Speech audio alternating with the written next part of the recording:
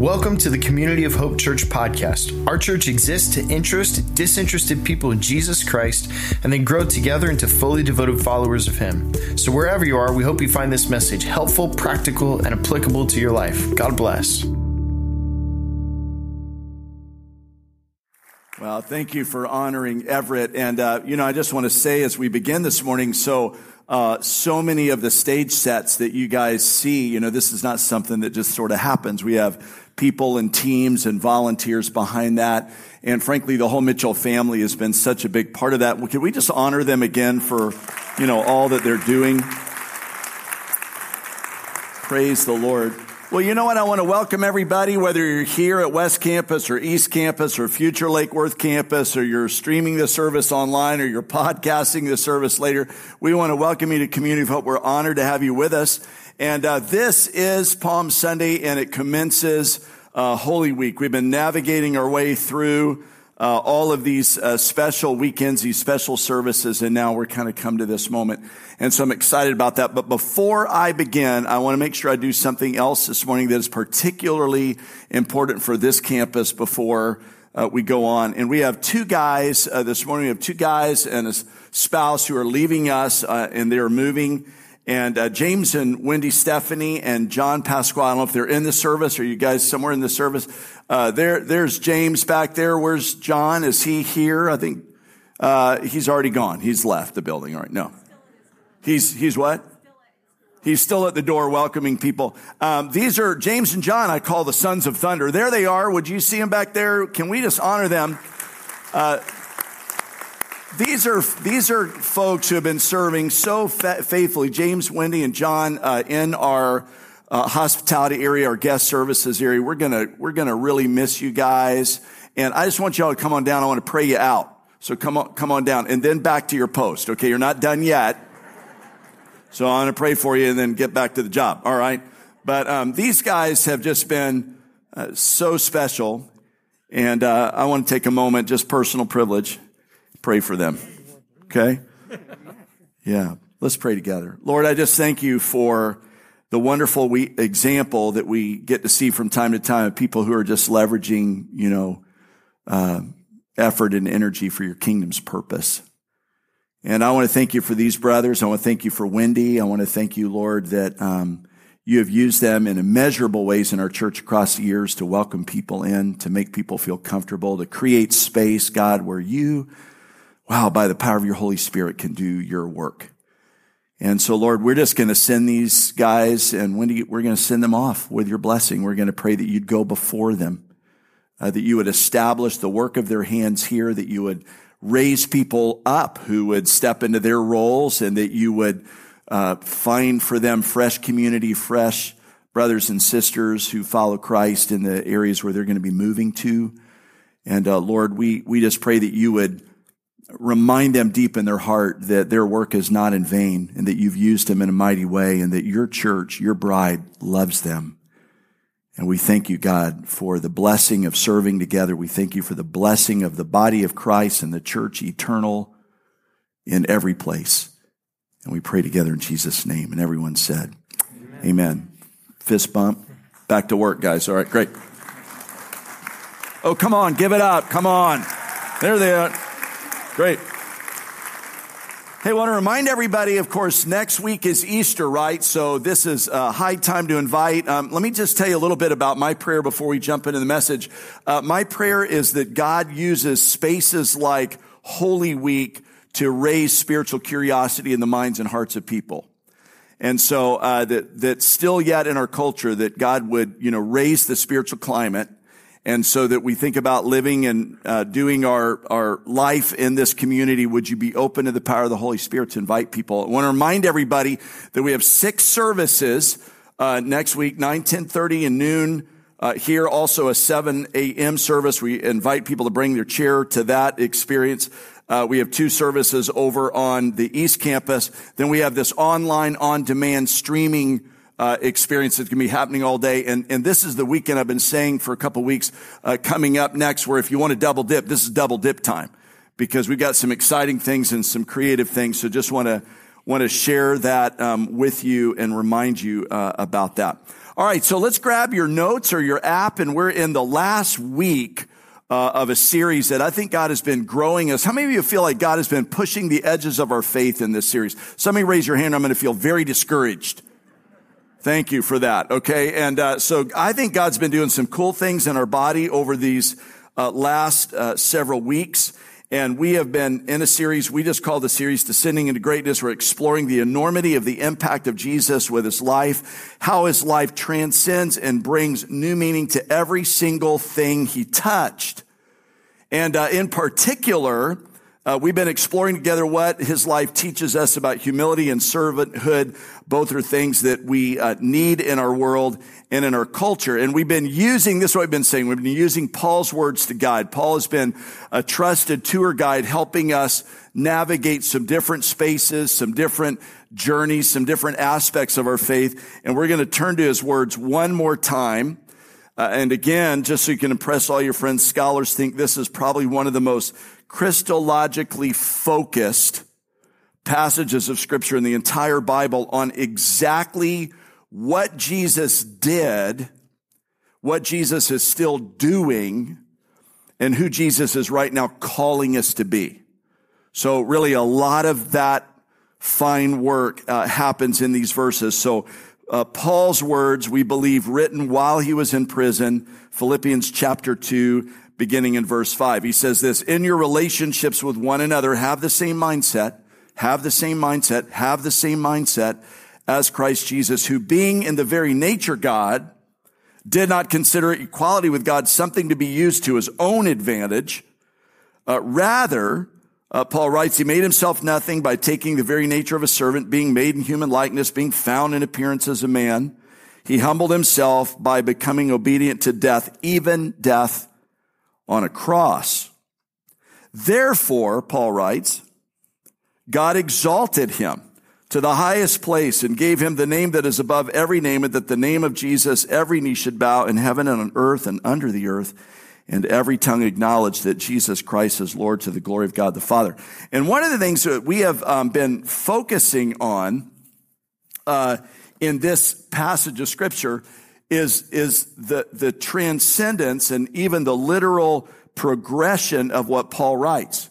He talks about God in Jesus starting here, descending all the way down, and then coming all the way up. There are some who suggest, the letter V is a perfect example, really, of the tenure of the Christian experience.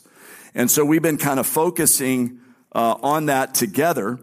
But because it's Palm Sunday this weekend, which commences the beginning of Holy Week, and most important weekends of the entire year in terms of our faith, I wanted us to look at the cross one more time. But here's what I want to do. I don't want to look in a way at his cross. I want to take a moment this morning and talk about your cross and my cross. And that's what I want us to focus on. Would you pray with me? Lord, I thank you today for this wonderful experience. I thank you that we've been able to sing songs of blessing and promise, songs that declare the promises that we know to be true or learning to know that are true about you. And God, this morning we're going to do what has been kind of a natural rhythm down through the centuries, really. We're going to open your word. We're going to ask that you would, by the power of your Holy Spirit, speak through your word, that they might not just be ancient words on a page we read, but living words that sear our conscience and inspire our heart toward greater things. This we pray in Jesus' name. Amen. I want to read a passage of Scripture that is going to help us focus on really what it is that I want us to talk about this morning. And so the passage that we've chosen in our teaching team is Matthew chapter 16, beginning in verse 21. And this is important, and I'm going to connect it to a lot of things this morning, but hear how Matthew records this time in the life and ministry of Jesus. He begins in verse 21. He says this, from that time on, Jesus began to explain to his disciples that he must go to Jerusalem, suffer many things at the hands of the elders, the chief priests and the teachers of the law, and that he must be killed, and on the third day be raised to life. Now Peter took him aside and began to rebuke him. "Never, Lord," he said, "this shall never happen to you." And Jesus turned and said to Peter, "Get behind me, Satan. You're a stumbling block to me. You do not have in mind the concerns of God, but merely human concerns." And then Jesus said to his disciples, "Whoever wants to be my disciple must deny themselves, take up their cross, and follow me. Whoever wants to save their life will lose it. Whoever loses their life for me will find it. For what good will it be for someone to gain the whole world and yet forfeit their soul? Or what can anyone give in exchange for their soul? For the Son of Man is going to come in his Father's glory with his angels, and then he will reward each person according to what they've done. Truly, I tell you, some who are standing here will not taste death before they see the Son of God coming in his kingdom." And, I was thinking about this in terms of this passage of our scripture. And I think this is an important conversation that we would have this morning. So here's what I want to admit to you guys. I've been wanting to have this conversation in our church. And but here's what I want you to know as well. I didn't force fit or sermon wrench this passage of scripture into the series. Sometimes, preachers will do that. I can remember in the early days of my ministry, if I was working on my sermon and, it was not coming together, I would try to find some illustration, whether it made sense or not. If that wasn't really working, I would send my kids out and I would say, "Go create an illustration for me." The material's a little light on the weekend. I didn't actually do that. It sometimes felt like I did that. But at any rate, I didn't sermon wrench this in because here's what I wanted you to think about. This is how it fits. So think with me about this. This is the first time that Jesus announces his plans to go back to Jerusalem and die. This is the first time he does this. And so he makes this announcement. And although there's still ministry and important things Jesus does before he gets there, and although when we read the Bible, the two events I'm speaking about don't necessarily fall into sequential order, when he does finally get back to Jerusalem, we know the event as Palm Sunday. So you see how it connects? I mean, here's Jesus announcing, "Hey, everybody, just want to drop this little fact in your mind. I'm gonna go to Jerusalem. And I'm going to give my life up there. When I get to Jerusalem, it's going to turn weird and I'm going to die there." And here's what I want you to know. When he finally gets to Jerusalem and he returns, this is Palm Sunday. So you see the connection, right? Now, here's the thing I want to draw your attention to that I really want to move into. This causes quite a stir. Did you notice that when I read that in the scripture? I remember, I don't know whether it was, I think it was last year, we did a series called Amazed. And what we did is we took a moment and we looked at all the different passages of scripture where it said that Jesus was amazed. Because here's what I'm thinking. If Jesus is amazed, we ought to know what he's amazed about, right? That ought to we ought to give some attention to that. And so in a similar fashion, I think this is sort of interesting, and we should tarry there because Jesus says he's going to go to Jerusalem. Peter steps in front and says, No. Let's don't do that. Let's kind of back off of that vision. And Jesus calls Peter Satan. Come on, y'all, wake up. What if Jesus called you Satan?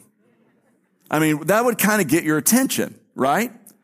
And so I think we should tarry and we should look at this. I remember, how many of y'all know who Thomas the Doubter is? Doubting Thomas, right? In the Bible. We know who he is. I always feel like he got a bad rap. He's always known as the doubter, He actually did some other good things, but there's this story down in the Gospel of John. I want to connect to this where Lazarus has died. Remember the story about Lazarus' death. And when Lazarus died, Jesus said, I think we should go. He waits. It's sort of a weird thing. He waits till Lazarus dies. This is his good friend. And then he says, hey, we should go to Bethany. Now, here's what I want you to know. Follow my line of thinking. Bethany's only a couple of miles from Jerusalem. Jesus is extremely popular at this time, and the chief priests there's a lot of pressure that's boiling. And so the disciples are a little concerned about wanting to go to Bethany. Bethany's just down the road from Jerusalem. You're not super popular in Jerusalem. And so Jesus says, in the Gospel of John, he says, let's go down to Jerusalem. I want to be with Lazarus. And then Lazarus says this. These are exactly his words, Thomas says this. These are his words. He says, let us also go that we may die with him.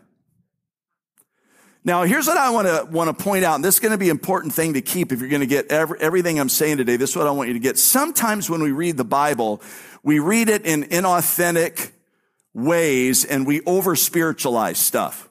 So let me just say it again. Let us also go that we may die with him. I think we read that, and when we hear Thomas saying, let us also go, and we may die with him. And if you think about, sometimes you ever watch movies, sometimes our TV, the words get off. Does your TV ever do that? I don't know why it does that. We have one TV that I'm about to throw out the window because it's off all the time. And so I think we read stuff like that. Let us also go, that we may die with him. I worked on this all week long, and it feels like as Trevor says, a big fat nothing burger in the room right now.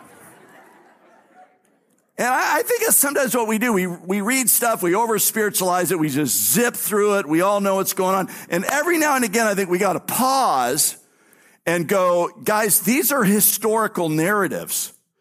And the writers are doing their best to help us understand and get behind what is going on in there. And so when I think, honestly, when Thomas is going, let us also go that we may die with him, I don't think he's going, let us also go that we may die with him. I'm going to do it till y'all get it. Okay? I mean, they ended a little early. I got all kinds of time this morning. Here's what I actually think is doing. And I took all the bad language out of it. So here's actually what I think he's saying. Oh, great. Why don't we all go? We can die with you. All right, that didn't fit. I'm going to say it again. Oh, great. Why don't we all go? We can die there with you. Let's stand for closing prayer. This is bombing out. I'm just going to move ahead. See if I like 10:30 today better than 9. That's what I'm going to do. Whoa, okay, now it's getting real. Here's what I want to tell you. For the sake of your own faith, don't over-spiritualize the Bible. Live into the tensions that are created in that space. I mean, this is Thomas, this is Peter getting in front of Jesus. And I want you to know this moment was as ugly as you might think it would be. You think of ugly conversations you've had, these were ugly conversations.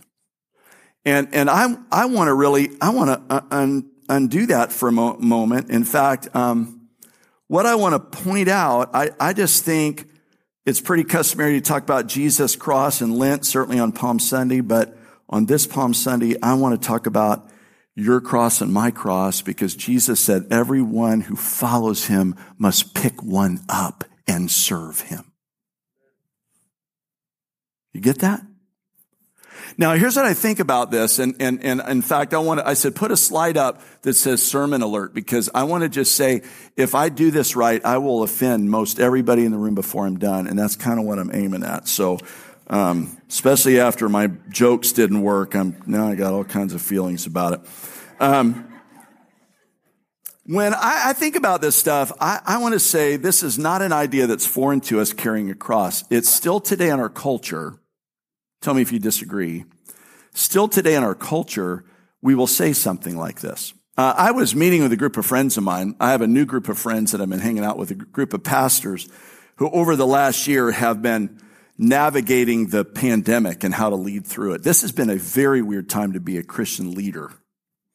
Okay. I mean, like by last July, I'd offended everybody by one way or the other. Okay.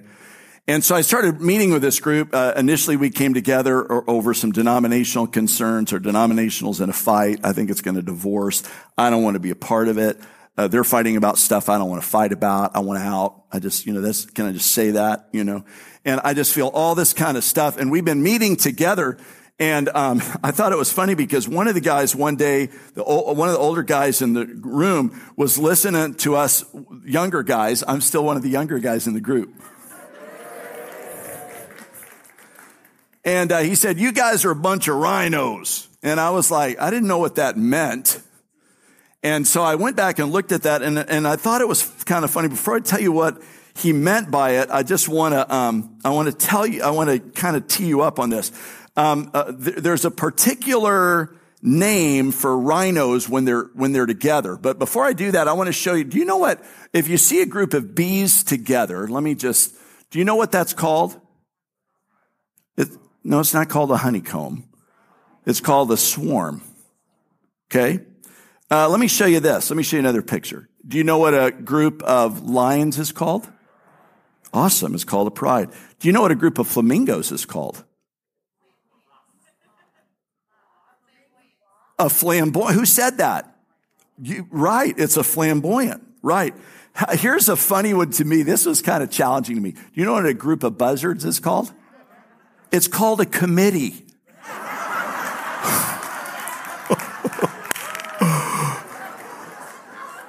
I looked that up and went, no more committees at Community of Hope. We're not doing that anymore. Here's a cool one. Do you know what a group of owls is called? Is that awesome? Look at this. You're going to love this. It's called a parliament. Don't they look like we have called this meeting together? Let us go to Jerusalem that we may die with him. Okay. So watch this. So do you know what a group of rhinos is called? It's called a crash. Yeah. You know why it's called a crash? Well, I'm going to tell you. It's called a crash because they can run 30 miles an hour. 30 miles an hour. They only see 30 feet ahead of them.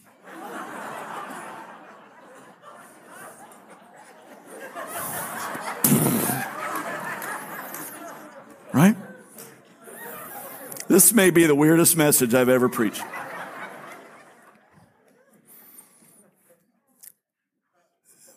But I asked this guy this day, we're in this meeting, he goes, he said, you guys are a bunch of rhinos. And then he explained the analogy and he said, the main thing about rhinos is this: they have no fear. And I started to reflect on that a little bit. And here's what I started thinking about. Maybe this is just a weird connection. I think it's the power of the Holy Spirit. But after all of this conversation, I ran across, I was reading something, and I ran across this quote. I want to show you this quote. Safest place to be is in the center of God's will. Well, that's a lie. Sorry for the amen. It's a lie. I don't know who ever said that. I don't know that I think we can make a biblical case around that. Now I get what we're aiming at.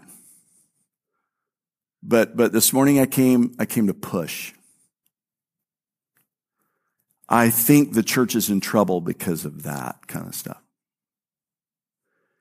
And when I read the New Testament and I look at the early church, I saw a group of rhinos.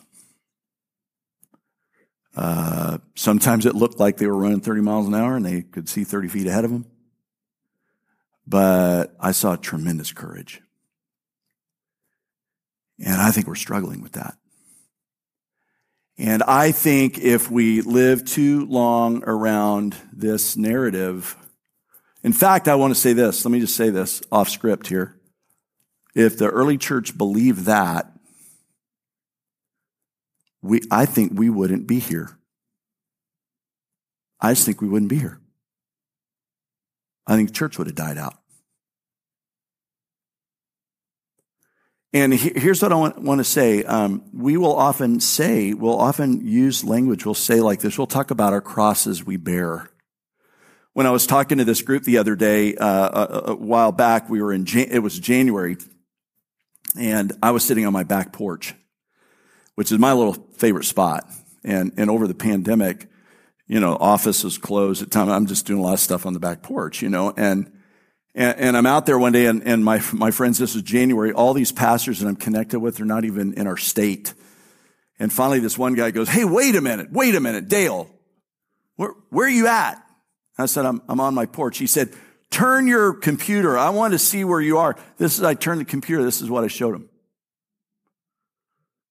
And this is what the guy said to me. I said, "Well, y'all turn your computers around." Here was a guy looking like out on his back porch was covered with snow. Here's a guy at a frozen lake. Here was a guy in a snow-filled parking lot. Here's a guy that was like, showed his front yard. It was dead. And I showed him that picture because we're in Florida. We live in Paradise. And he said, "Boy," this is exactly what he said, "that's your cross to bear. Somebody's got to do it." We kicked him out of the group. That's what we'll say, right?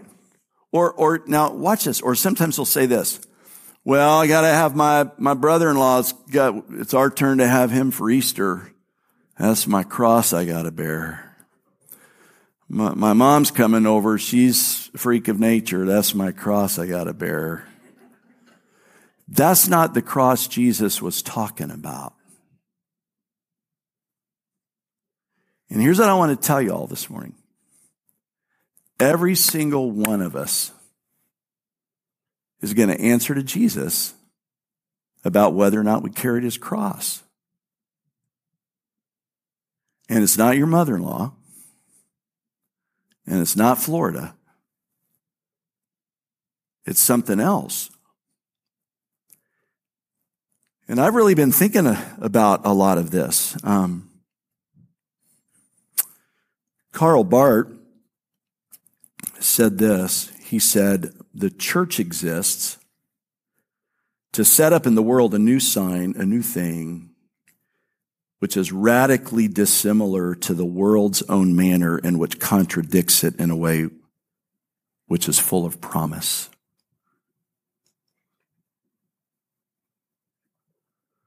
And I have to say, over the last year, I feel like we are, even the church, we're putting our hope in things that even though they're good and may be good and may lead to good things, it feels sometimes when I'm in conversations, it feels like they're our only hope. And I want us to reject that. Now, if I were to really push, notice this is how you do this as a communicator. You go, if I was really going to say something, and then you say it. That's what I'm going to do. If I was really courageous, let's go to, if I was really, here's what I'd say. I get you for 35 minutes on a weekend, and you go home and watch 3 hours of whatever news network you want to watch, and it's strangling our culture.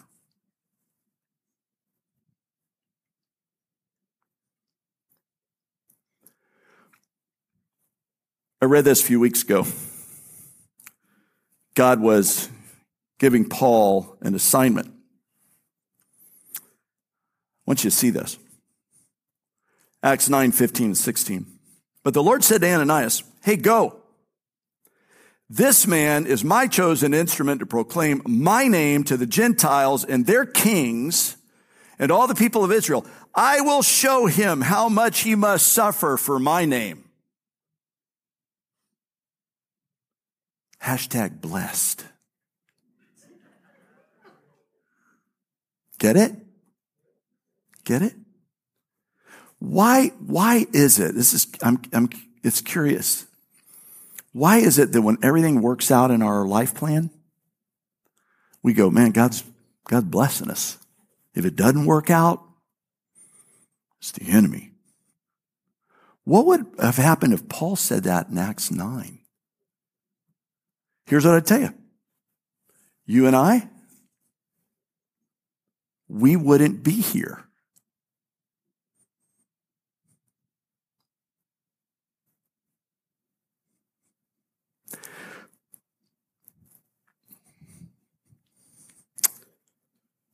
Show you a picture of somebody.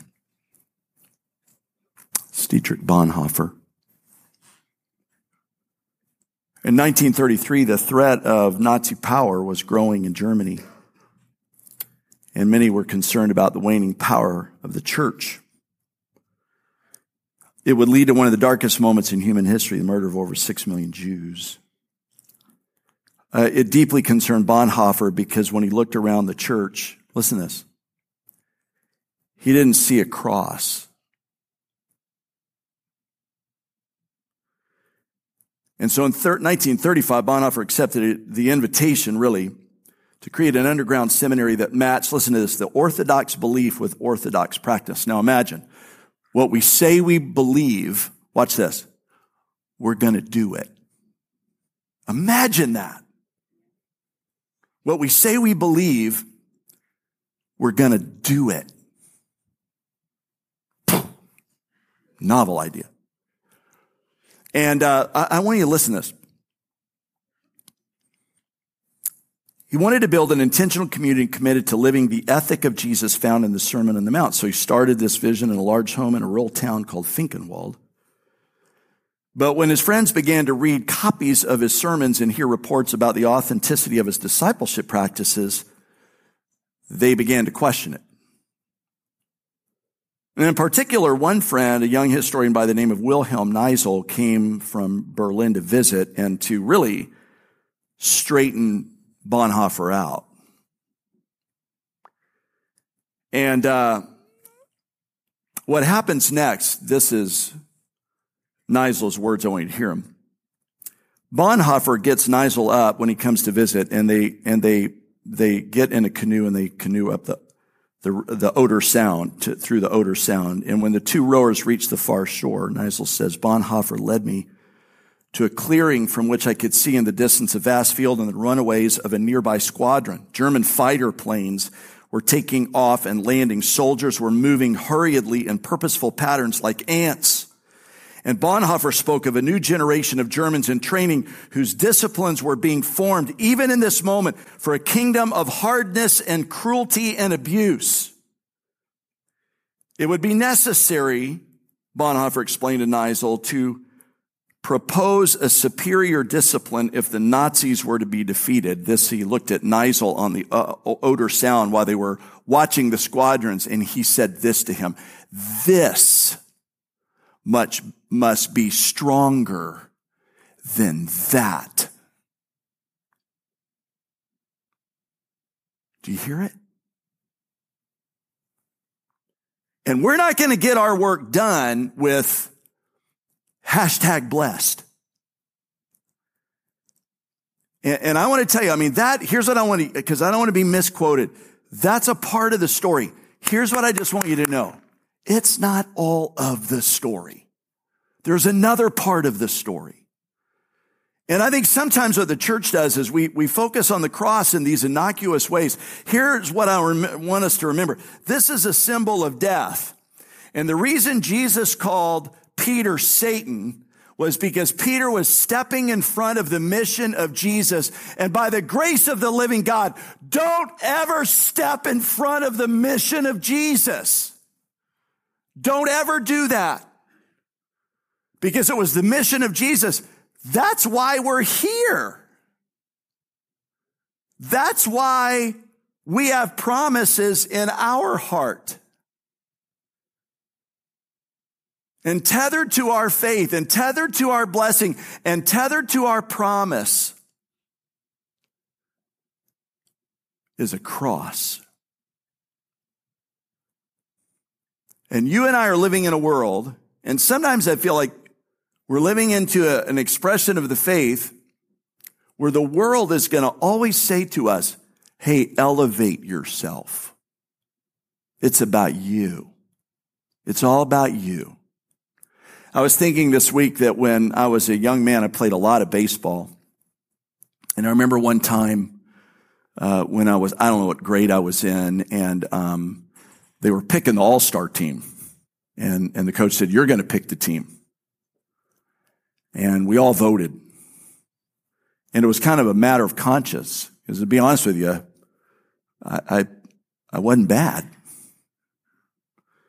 And I remember in a moment of conscience voting for my friend. And he beat me by a vote.